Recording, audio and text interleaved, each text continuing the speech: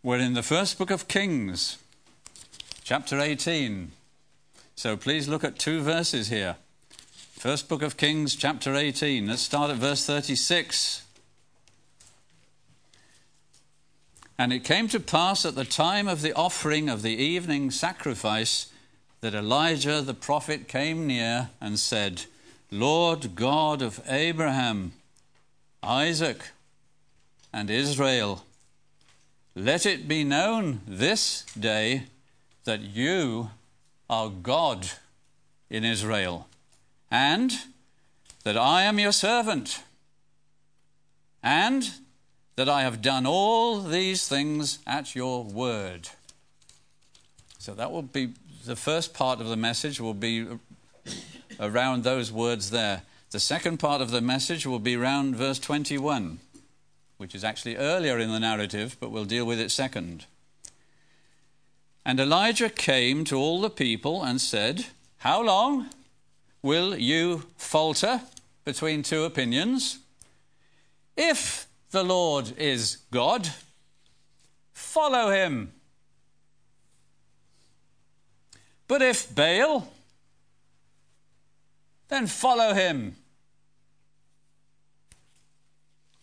But the people answered him not a word. Let's start with some geography.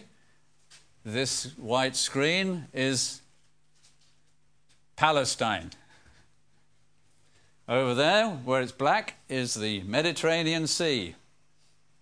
Over there, where it's black and jumbled, is the desert. Going up here, about there, is the River Jordan. It starts at the north, or for the ladies, at the top. Excuse me, won't you? That's not politically correct. And then it comes down, and there's a little bubble, which is the Sea of Galilee, and then it comes down again, and there's the Dead Sea, and it doesn't go any further. There's no outlet, because the water evaporates in the Dead Sea. It doesn't flow into the sea. Now, there's the River Jordan. Now draw a line right across the middle of the map. Done that now? Right across the middle. And we're in the 9th century BC, and south of that line is the kingdom of Judah, and the capital is Jerusalem. And north of that line is the kingdom of Israel, and the capital is Samaria. And in Samaria is the worst king that they've ever had. This is history. He's king because he's the worst king because he's weak. He's married. Now, that's not a sign of weakness. But he's married Jezebel. Up in the top corner on that side is Tyre and Sidon. Jezebel comes from Tyre and Sidon. She's not a nice person. And she has imposed upon the whole northern kingdom, on the whole kingdom of Israel, she's imposed Baalism. You won't like Baalism. Even if you followed Baal, you probably didn't like Baalism. Baalism murdered children. Some of you boys wouldn't have a chance, especially if you're the oldest son. You'll let off, you two. You've had it. Because often the son was offered up as a sacrifice. Baalism was thoroughly immoral. And all over the land are little lumps of ground with a pole in, and things go on there, which I'm not going to talk about, and you wouldn't really want to know about, except to say that the nation was a filthy-minded, immoral, disgusting, depraved, cruel nation because of the influence of Jezebel and the weakness of Ahab. The place was saturated with paganism of the very worst sort. And the prophets of God were killed, except for 100 who had been secretly smuggled away, and Elijah. Elijah is moved to confront the evil of the hour. And this is where the message immediately becomes appropriate to us, because there is evil all around us, exceptional evil, worst forms of evil. And you and I, as Christian believers, if you are one this evening, part of our calling, it's not our total calling, but part of our calling is to confront the evil of the hour. And we can learn a lot from Elijah. Now, Elijah was a man, says the Bible. He had a specific weight, color of hair, color of eyes, height, build. From the part of the land where he came from, most of the people were rather thin but extremely strong. And maybe he was like that, I don't know. But he's a Tishbite. He comes from a remote village way out in the far back, which probably the king had never even heard of, over there.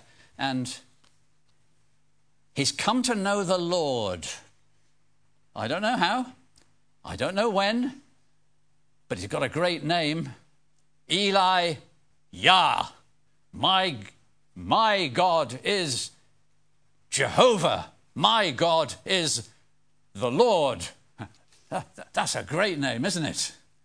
And it sums him up. And he is moved to confront the king with this awful evil. Elijah's a man who knows his Bible. He's read the book of Deuteronomy. In Deuteronomy, God promises that if his people resort to other gods, he will stop it raining and they will suffer severe drought. Elijah takes hold of that promise and he prays it, and then he goes to the king, not caring what might happen to him, and says, there will be no rain in the country anymore except at my word. I think the king must have been stunned because he didn't murder Elijah, which probably would have been his normal response. And Elijah leaves the palace. He's hidden for a while by the brook Kidron, and then he's hidden for a while in Jezebel's country. And then 3.5 years nearly later, he's told to go back and speak again to Ahab. Ahab's been looking for him all this time. The flocks are dying, the horses are dying, the livestock's dying, the fig trees aren't producing, the corn isn't growing, the people are dying, there are corpses in the streets, people are dying of thirst and hunger, the whole nation is in tragedy, and Elijah meets Ahab. Is that you, you troubler of Israel? Says the king. And Elijah says, it's not me who troubled Israel. It's you and your fathers, because you've been worshipping the Baal. This is what you've got to do, says the peasant to the king. You've got to gather all the false prophets together and come and meet me on Mount Carmel. Where did Elijah get that idea from? Of a great confrontation between him, the prophet of God, and the 850 professional prophets, 400 of whom were paid out of Jezebel's own personal purse. Where did he get the idea of that enormous confrontation? Well, verse 36 of our chapter, I think, makes that perfectly clear. Chapter 18, verse 36, Lord God of Abraham, Isaac, and Jacob, and Israel, let it be known this day that you are God in Israel, and that I am your servant, and that I have done all these things at your word. God, all of a sudden, possibly, or little by little, has revealed to his faithful servant there's got to be this showdown between truth and error. I'm not going to preach on the showdown. That's for another time, for another person. Why not go home and read it out loud? Read it out loud with your children. rejoice over it, cry over it. It's terrific. I want to know if Elijah was a man with a nature like ours, and he's going out to confront evil, what actually was going on inside him at that time? Here in the page of history is a man of God. What's going on inside the inner heart of a man of God? That's what I want to know. That's where the focus of our message will be. I'm not a prophet, and none of us are. From that point of view, Elijah is unique. Well, not unique, there were other prophets, but we don't fit. But when I remember that he's a man, and actually I find out later in my Bible, a very vulnerable man, a very emotional man, a very fragile man. When I find out that he's a man with a nature like mine, with a nature like yours, and he's going out to confront evil because certain things are in his soul, I think that I want to know what that was and what was going on inside him, because part of my calling and part of yours as a Christian is to confront evil. So we will find, like preachers always find, that three things were going on in the soul of this man of God. Please come to 1 Kings chapter 18, verse 36. It came to pass at the time of the offering of the evening sacrifice that Elijah the prophet came near and said, Lord God of Abraham, Isaac, and Israel. He could have called him Jacob, but he called him Israel because the nation was named after him. Let it be known this day that you are God in Israel. All across the nation of Israel, hello, we've got a few inhabitants, didn't realize that. All across the nation of Israel are broken altars. God used to be worshipped there, but he isn't now. And he's stirred. His concern is that God should be recognized for who he is. It's about God, not about Elijah. He's concerned that God should be recognized for who he is. All across that land there have been prophets, and apart from 100 who've been secreted away, they're dead. And he's moved by it. The voice of God is silenced in the land. And he's concerned that God should be recognized for who he is. And in this promised land, God promised it for his people to enjoy and worship him in there and enjoy him there. In this promised land, there is a saturation of idolatry. And he's moved. And nobody talks anymore about Abraham, even though they've got his blood in their veins. And nobody talks anymore about Isaac, even though they're descended from him. And nobody talks anymore about Israel, Jacob, even though their nation is named after him. And he's stirred. They are behaving as if the God of their fathers didn't exist.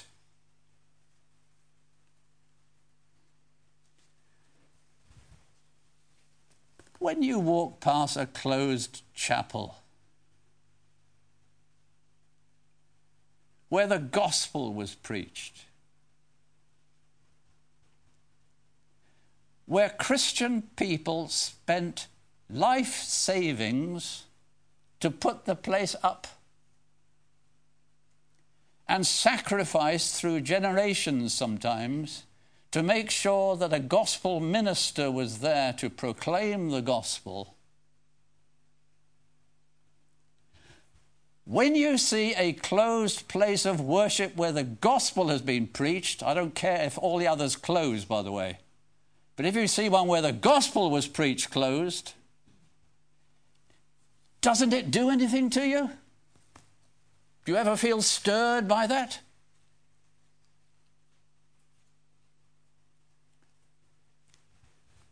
Ministers of the gospel, who are not a special elite or class, but who do nonetheless preach the gospel and exalt Jesus Christ, were once honored and respected. But now they're cheap targets in soaps on the telly and despised, ignored, or completely unknown. Does that do anything to you? Not because we want ministers to be respected. I remember one very respected minister, I overheard his conversation years ago, saying that he'd shown some disapproval to a certain person in his town and that had put his business out of business. We don't want that. We're not asking for those days to return. But when you think that there are men appointed by Christ to preach his word and they are ignored, unknown, or despised, does that do anything to you? And when you walk around this United Kingdom, but we'll just talk about England for today, that's where we happen to be, do you know anything of its history?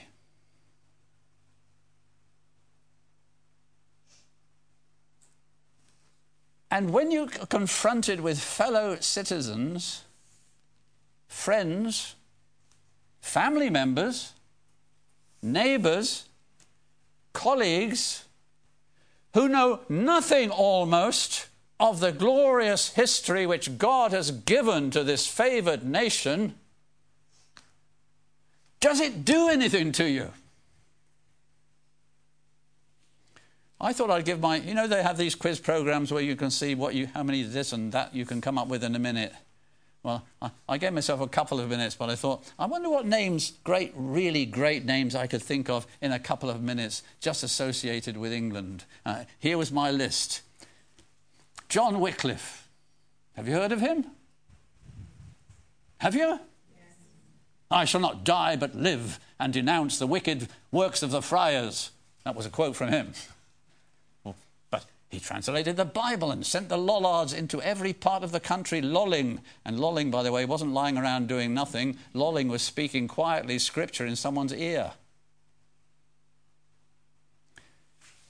The second person on my list was the greatest Englishman who's ever lived. Who was that? Pardon? It was William Tyndale. Thank you once more, Eamon, for being in the service. It was William Tyndale. He gave us the New Testament and a large lump of the Old Testament in plain, straightforward, easily understandable English. His work led to the authorized version which gave us our language and influenced all our literature. And some of you have never heard of him. I think you should be beaten publicly at the door, to be honest. William Tyndale. There's never been a greater man, I believe, who spilt his blood that we might have the Bible in English. He was on my list. Hugo Latimer's on my list. Nicholas Ridley. Have you heard of them? Where were they burnt? And why? John Bunyan's on my list. I'm glad to know that there are a few people today who still know about John Bunyan and the Pilgrim's Progress and the wonderful book that he wrote, which has gone into so many languages all over the world. John Owen, and you're going to tell me in a minute, yeah, you left out so-and-so. Yes, but I just gave myself a couple of minutes. John Owen is on my list. That's how I've got these in initials now. George Whitefield, heard of him? John Wesley? William Carey? Where's the women, someone's going to say in a minute. David Livingstone? Yep. Wilfrid Grenfell. Good. He took the gospel to the Eskimos. Lived in Park Gate. Ever been there?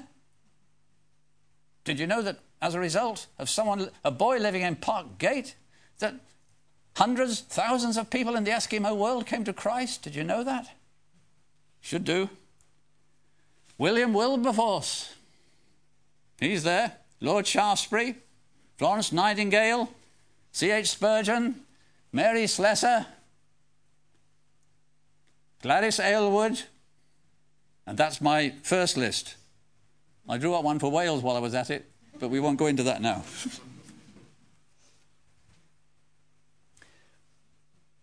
When you talk to the average person, and you talk about these men and women of God who spoke of Christ, reflected Christ, preached his ways, and influenced the whole life of the nation, and you find that they haven't the faintest clue who you're talking about, but they know who scored how many runs in such and such a test match, who scored in the whichever World Cup it was in the 44th minute.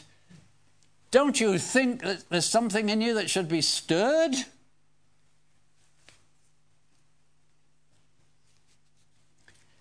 And the stirring should be not for English nationalism or for history, but for God to be recognized for who he is. That was point one. Point two.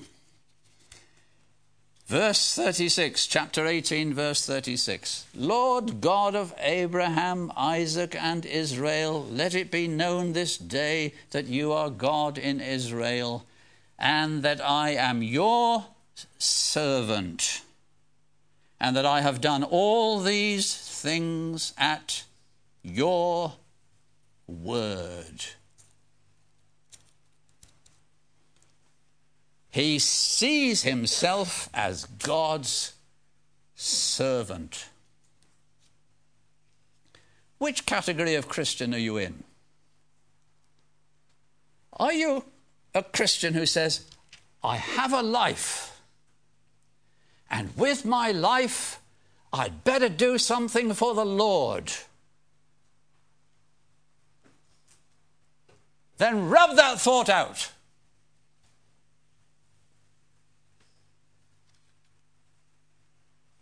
Think like this. Elijah did. God is, and the God who is the God of the Scriptures, and he has an eternal plan. He's working out a purpose for his own glory, which will certainly be fulfilled. I am his creature, and because I've come to Christ, I am his child. What is his will for me in his purpose? And it's a completely different sort of mindset. With one, you start with me and work to God. That's never, ever, ever right. And with the other, you start with God and you work to me. And that is always, always right. Servants don't have schemes of their own. They don't say, excuse me, master, but I think you should do this, this, and this, and you should do it this way and that way. And have you ever thought about that? And the master would say, and who do you think you are, slave? We're not doing something for God. God has an eternal purpose, and somewhere along the line we fit into it. He wants to do something with me, by me, through me. And in doing so, he will do something for me. That's true. But the great need of the hour is to find out what he wants. I know students who've decided on their course of study and never once asked, Lord, what do you want me to do? I know schoolboys and schoolgirls who are coming up to their school leaving time and they've never prayed yet, Lord, what do you want me to do? I know husbands and wives who have never prayed together, Lord, what do you want us to do? And I know folk who've come up to retirement and said, here I am, Lord, I'm your servant, but I'm no longer employed by the state, even though they give me a nice pension. What do you want me to do? Elijah knew that his raison d'être, you know what that is in English, don't you? It's raison d'être. Elijah knew that his reason for existence, the very reason he was put on the planet, was to do the Lord's will. And it's now the Lord's will that the nation should be gathered. And the challenge should be given. You put a bull on an altar and pray for fire to come down, because you're not to put any fire under the altar. And I'll put a bull on the altar and I'll pray for fire to come down. And whichever God sends the fire, he is God. Elijah knew it was the Lord's will there should be such a confrontation. And he knew that God is very clever. The Baalites couldn't refuse that offer, because after all, didn't they believe that amongst his other functions, Baal was the sun god? And Elijah knew that Baal's altar would be smokeless. And he knew that the Lord would answer by fire, because he still listens to prayer. And the messengers were sent out all over the land. I expect it took a couple of weeks before the people started climbing up that steep mountain up to Carmel for the showdown, and they're beginning to take their places where they can get a good view. And we read the astonishing thing in verse 21. Here it is. Elijah came to all the people. What's he been doing? They've all come to Carmel, and there's no Elijah. Then he comes. What do you think he's been doing? Well, a little later in the chapter, he's praying for rain. He has to pray instantly, fervently, importunately, with perseverance for the rain to come. 7 times he has to send his servants to look for the cloud. That's what he has to do for rain to come. I have a theory. Can't prove it, but I'm sure it's right. That he's been hiding away somewhere on Mount Carmel, and he's been praying that when the showdown comes, God will indeed answer by fire, because there's only one thing that must be done, and that is the Lord's will.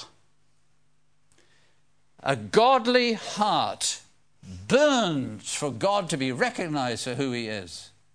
And a godly heart prays constantly what Paul prayed as his first prayer. Lord, what will you have me to do?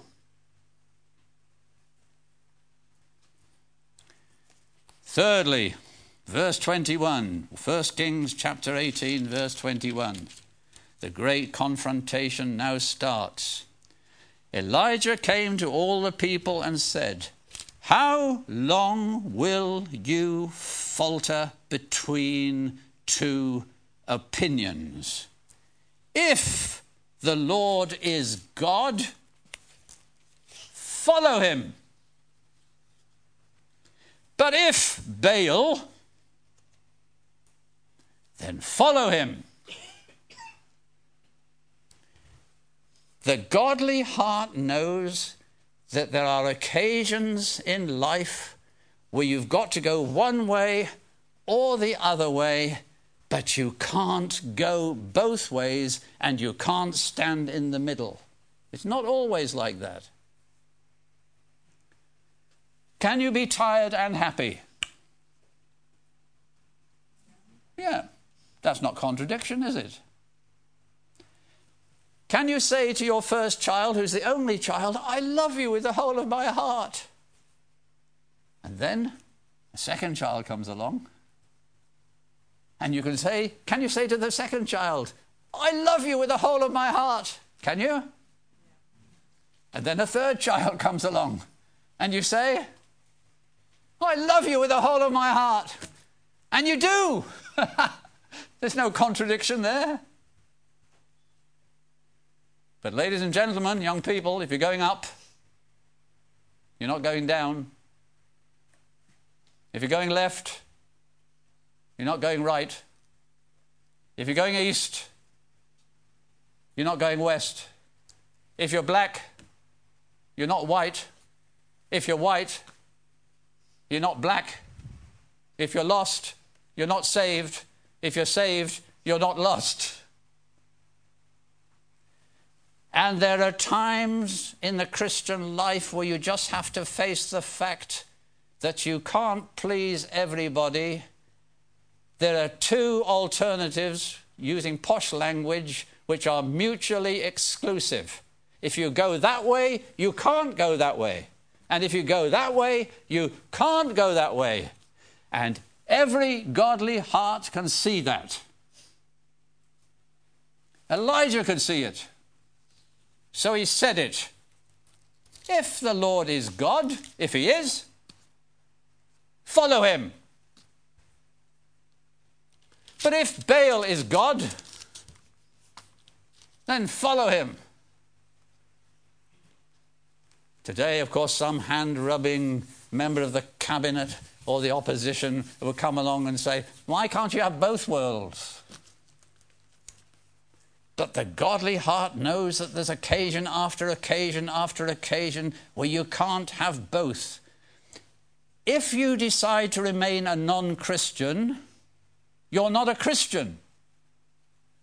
If you decide to become a Christian, you're not a non-Christian. If you're going to be a Christian, you have to live a Christian life. And if you're a non-Christian, then don't be a hypocrite. Live a non-Christian life. But you can't do both. If God exists, atheism is nonsense. But if atheism is true, what on earth are we doing here? You can't have both. If God exists, you better live as he wants you to. If God doesn't exist, live as you please. Straightforward, isn't it? If Christ is the only way to heaven, you better come to Christ. But if Christ isn't the only way to heaven, then forget Christianity. Forget it completely. It's nonsense.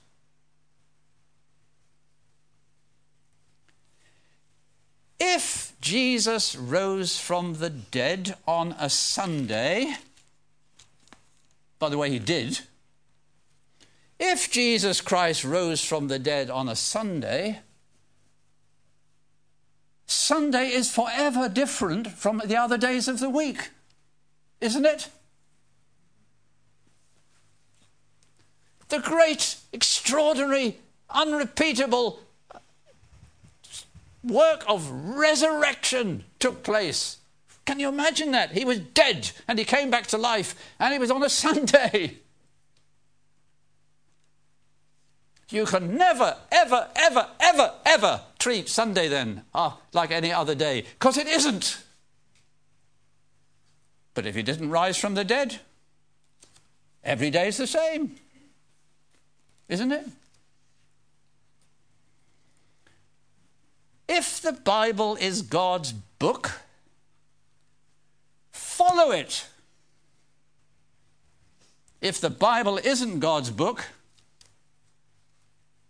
bin it.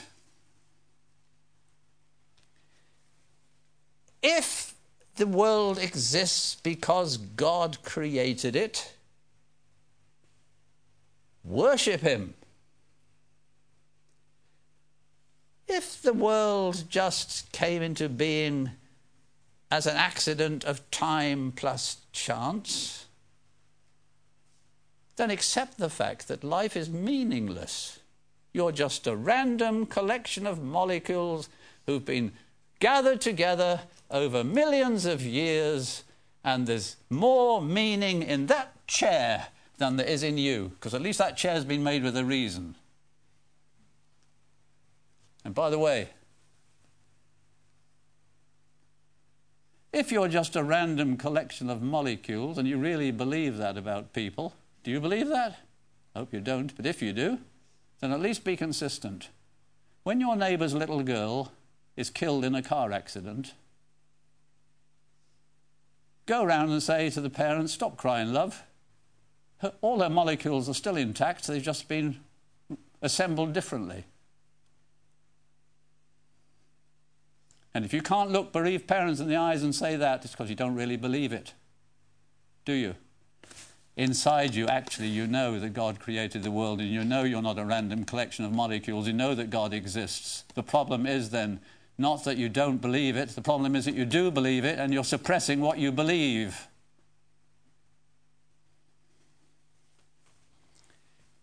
If marriage is a creation and ordinance of God by which he decrees that there may only be sexual expression between one man and one woman within a covenant bond until death breaks the bond, then honour marriage. And don't dare call anything else by that name. But if marriage is not a divine institution, any sexual expression with any body or anything of any age is obviously okay. Because who's to decide?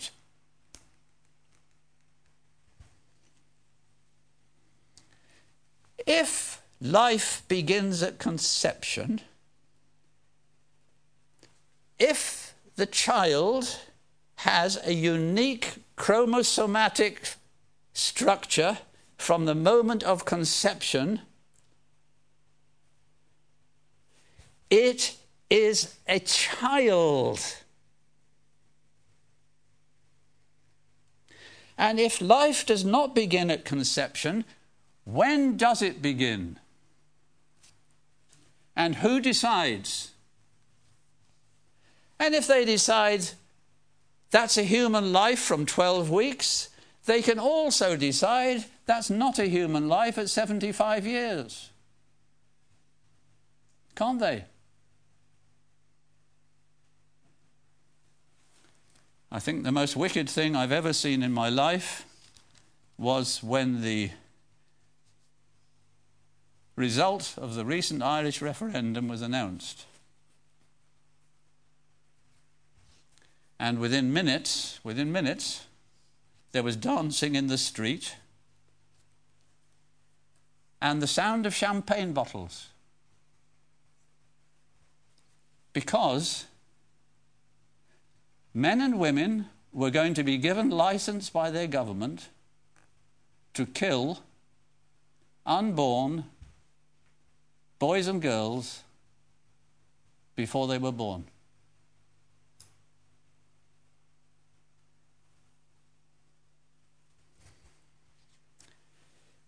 If the church is a divine institution, then it should be run as God has ordained. Christ as the head, ruling his church through his word, by elders with congregational consent.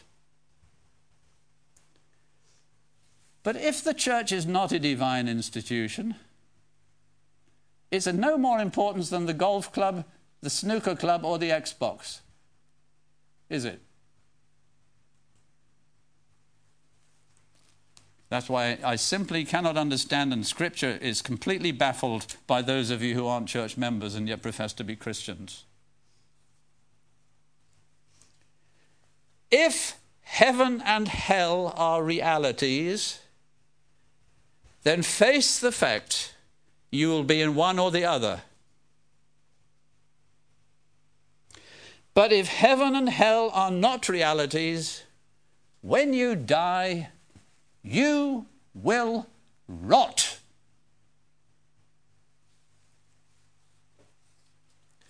And the godly heart is burning with concern for the glory of God, filled with the awareness that God has a plan. It includes me. That's why he created me. And my life's calling is to do his will.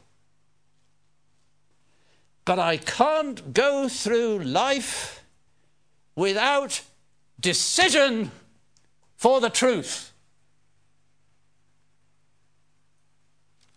That's at least what I learned from Elijah. Let us pray.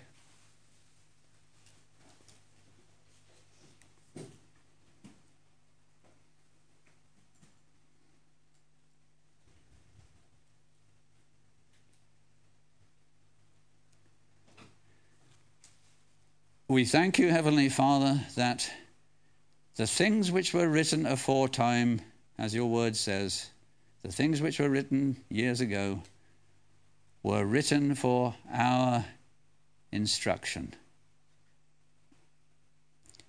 That we, through the comfort of the Holy Scriptures and their teaching, might have hope.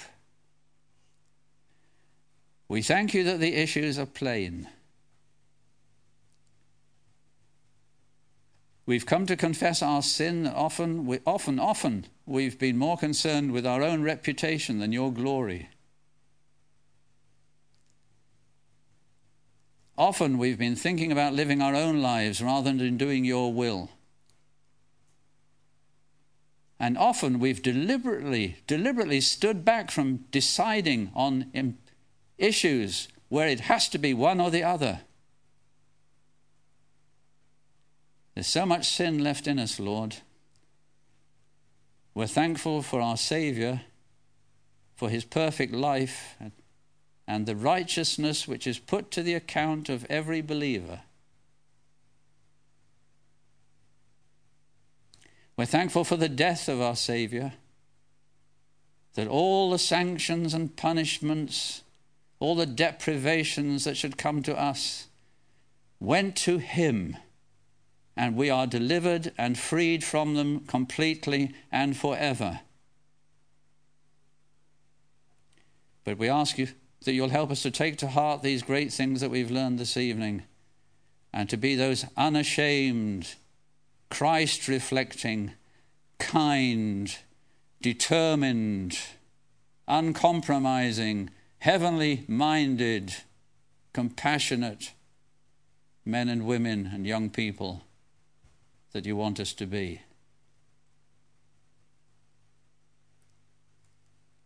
Give us, O Lord, we pray, that resolution, and to say, this God is our God. He will be our guide, even unto death. We pray in the name of our Lord and Saviour, Jesus Christ. Amen.